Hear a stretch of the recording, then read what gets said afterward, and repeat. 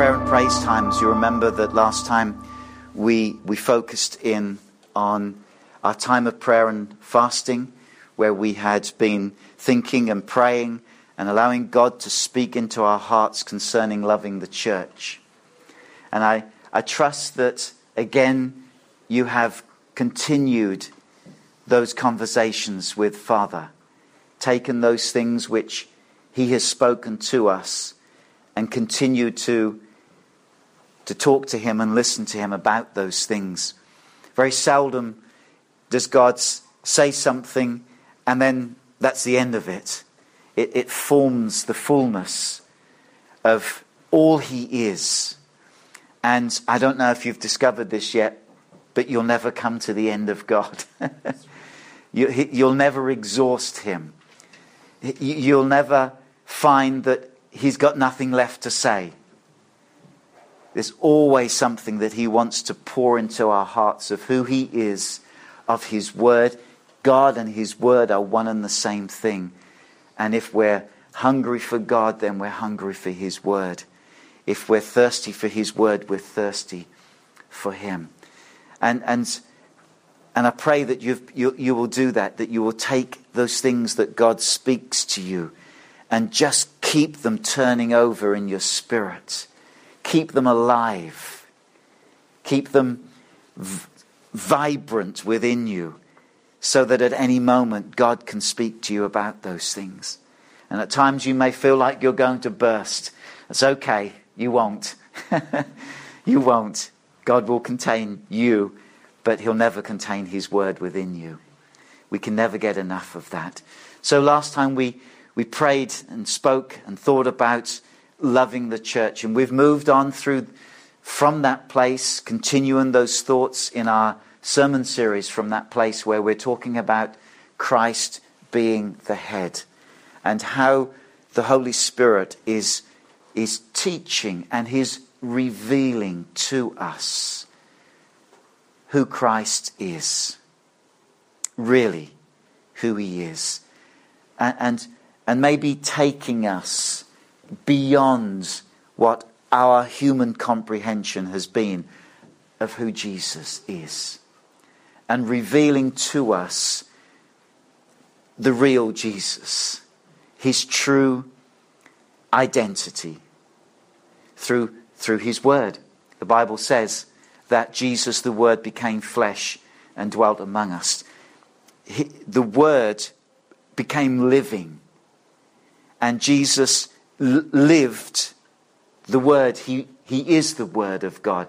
He dwelt among us. The Word took on human form, became flesh and blood, and dwelt amongst us. And that living Word lives on. And Jesus said these words in John 17. Not John 17. I don't think. Maybe it's John 17 verse 3. This is eternal life. Someone's going to help me with this. This is eternal life. It is John 17 verse 3. This is eternal life, that they may know you, the only true living God, and Jesus Christ, whom He sent. My friends, those are not two separate people. It's not that to know eternal life, we've got to get to know two people. They're one and the same. Jesus said, if you've seen me, you've seen the Father. If you know me, you know the Father.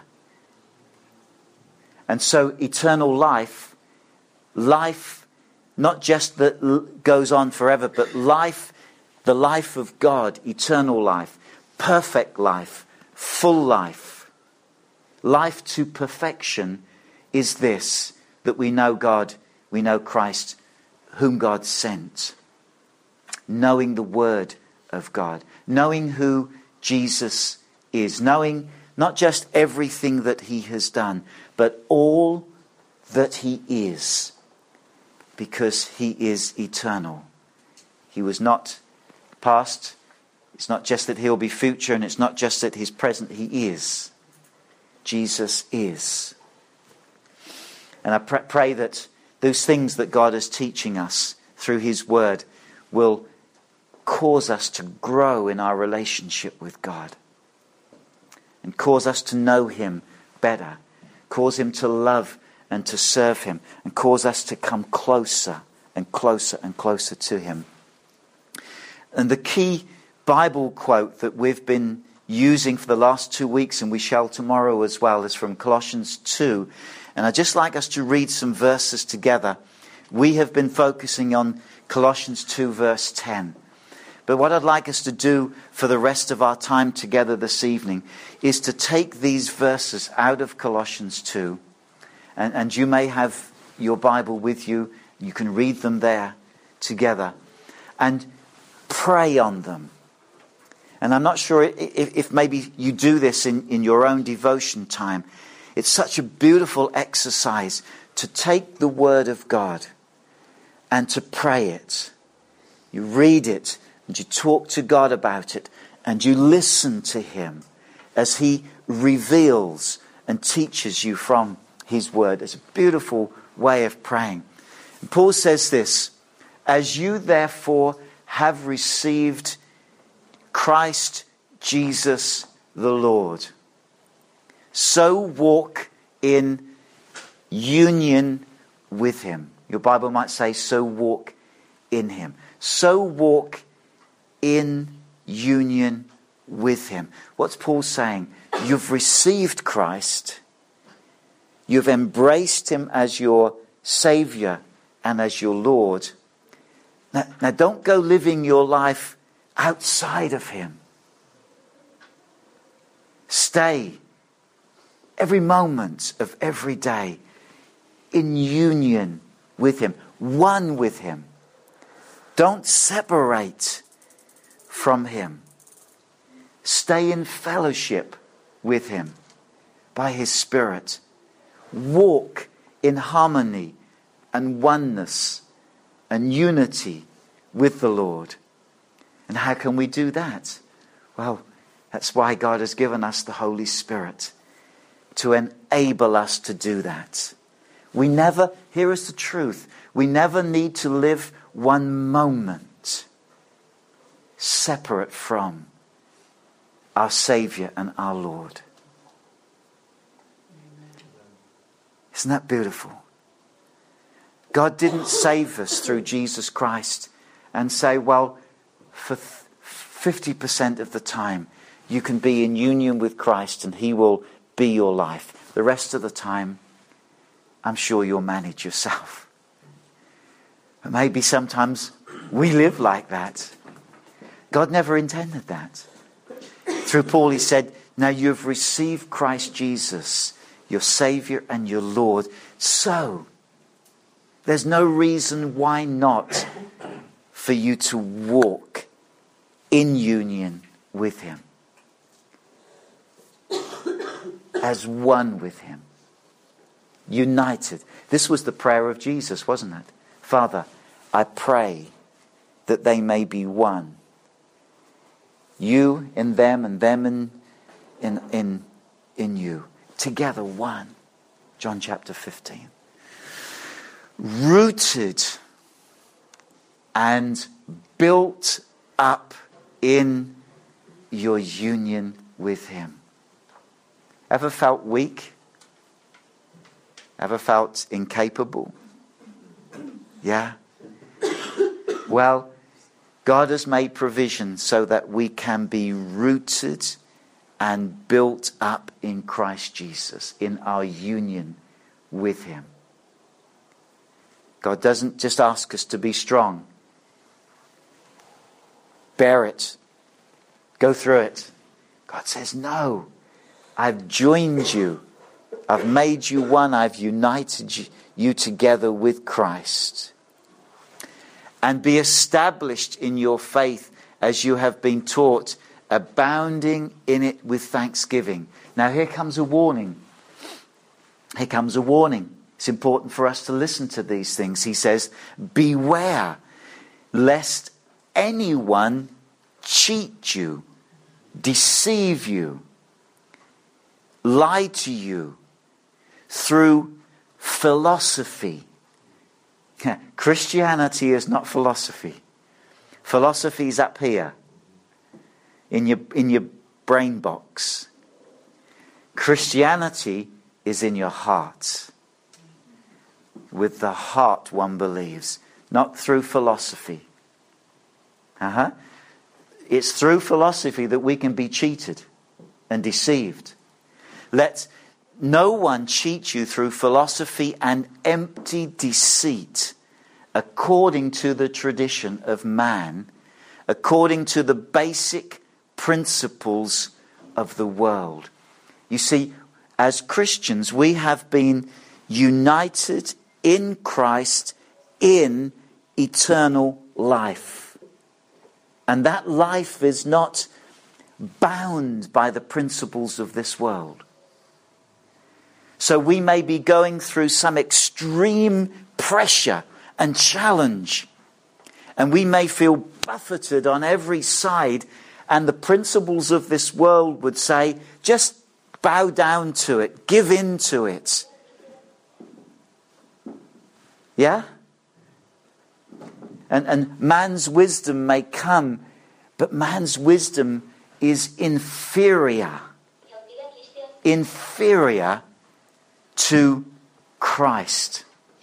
We are not united with this world.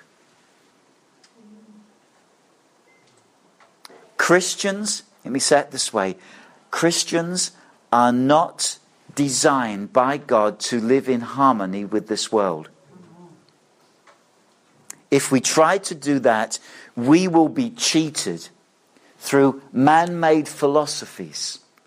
Through deceit, we'll be cheated and deceived and robbed of the life that Christ has given us. We'll be robbed by those things which are in line with the traditions of men. Yeah? Things that are according to the basic principles of this world. This world is corrupted by sin. And sin is that which falls short of God's standard. It's less than God's best. Where is God's best? It's in the eternal life that we have been given. So, if we will stay in union with Christ, we will not be cheated. We will not be deceived. We will not be tricked and fooled and robbed by the philosophy of man and the basic principles of this world. Here's the warning. Beware lest anyone cheat you through the philosophy and empty deceit according to the tradition of man, according to the basic principles of the world, and not according to Christ. In Christ alone. In Christ alone. And we're not to try and live united with Christ, but in harmony with the world. You know, we're not meant to have two wives, two husbands. We are meant to be united to Christ. That's where our life is. Our source of life. In fact, He is our life.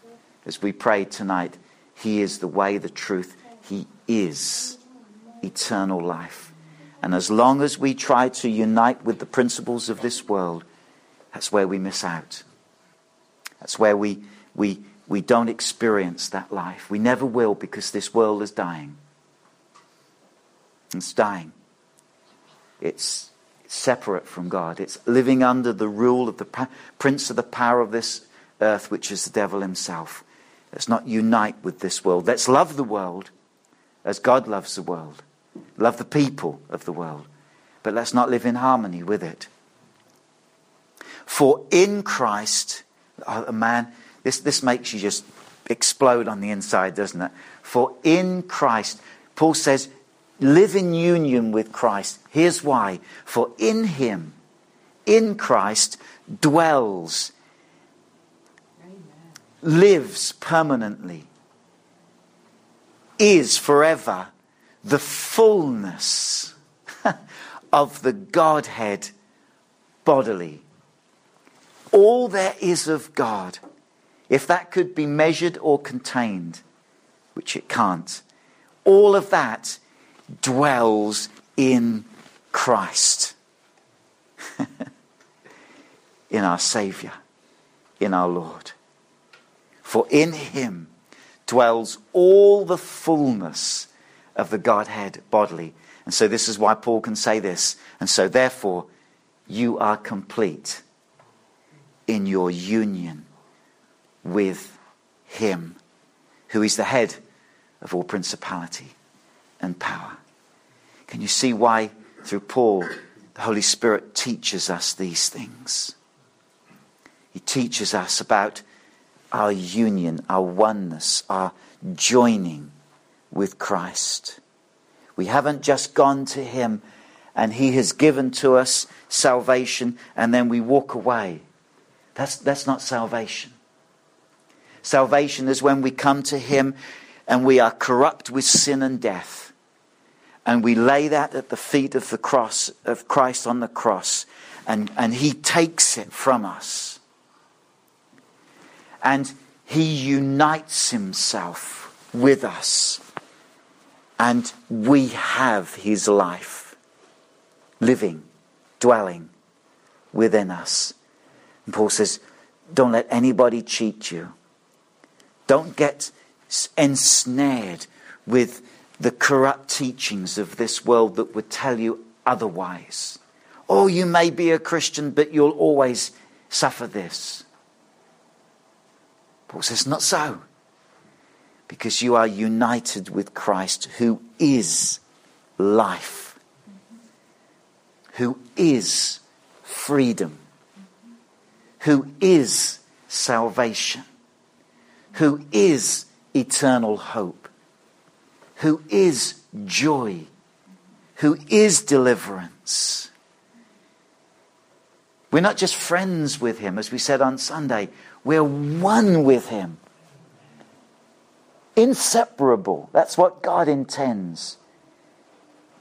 Not just that we walk step by step, but we are utterly and completely and inseparably one with him. That's the life that God has given us in Christ. In Christ. Amen. Wow. Doesn't this excite you some? My goodness. Why would we ever turn to the world? Why would we ever look for anything else? When everything, when the fullness of the Godhead bodily is within Christ and we are in Christ. So we're united with God.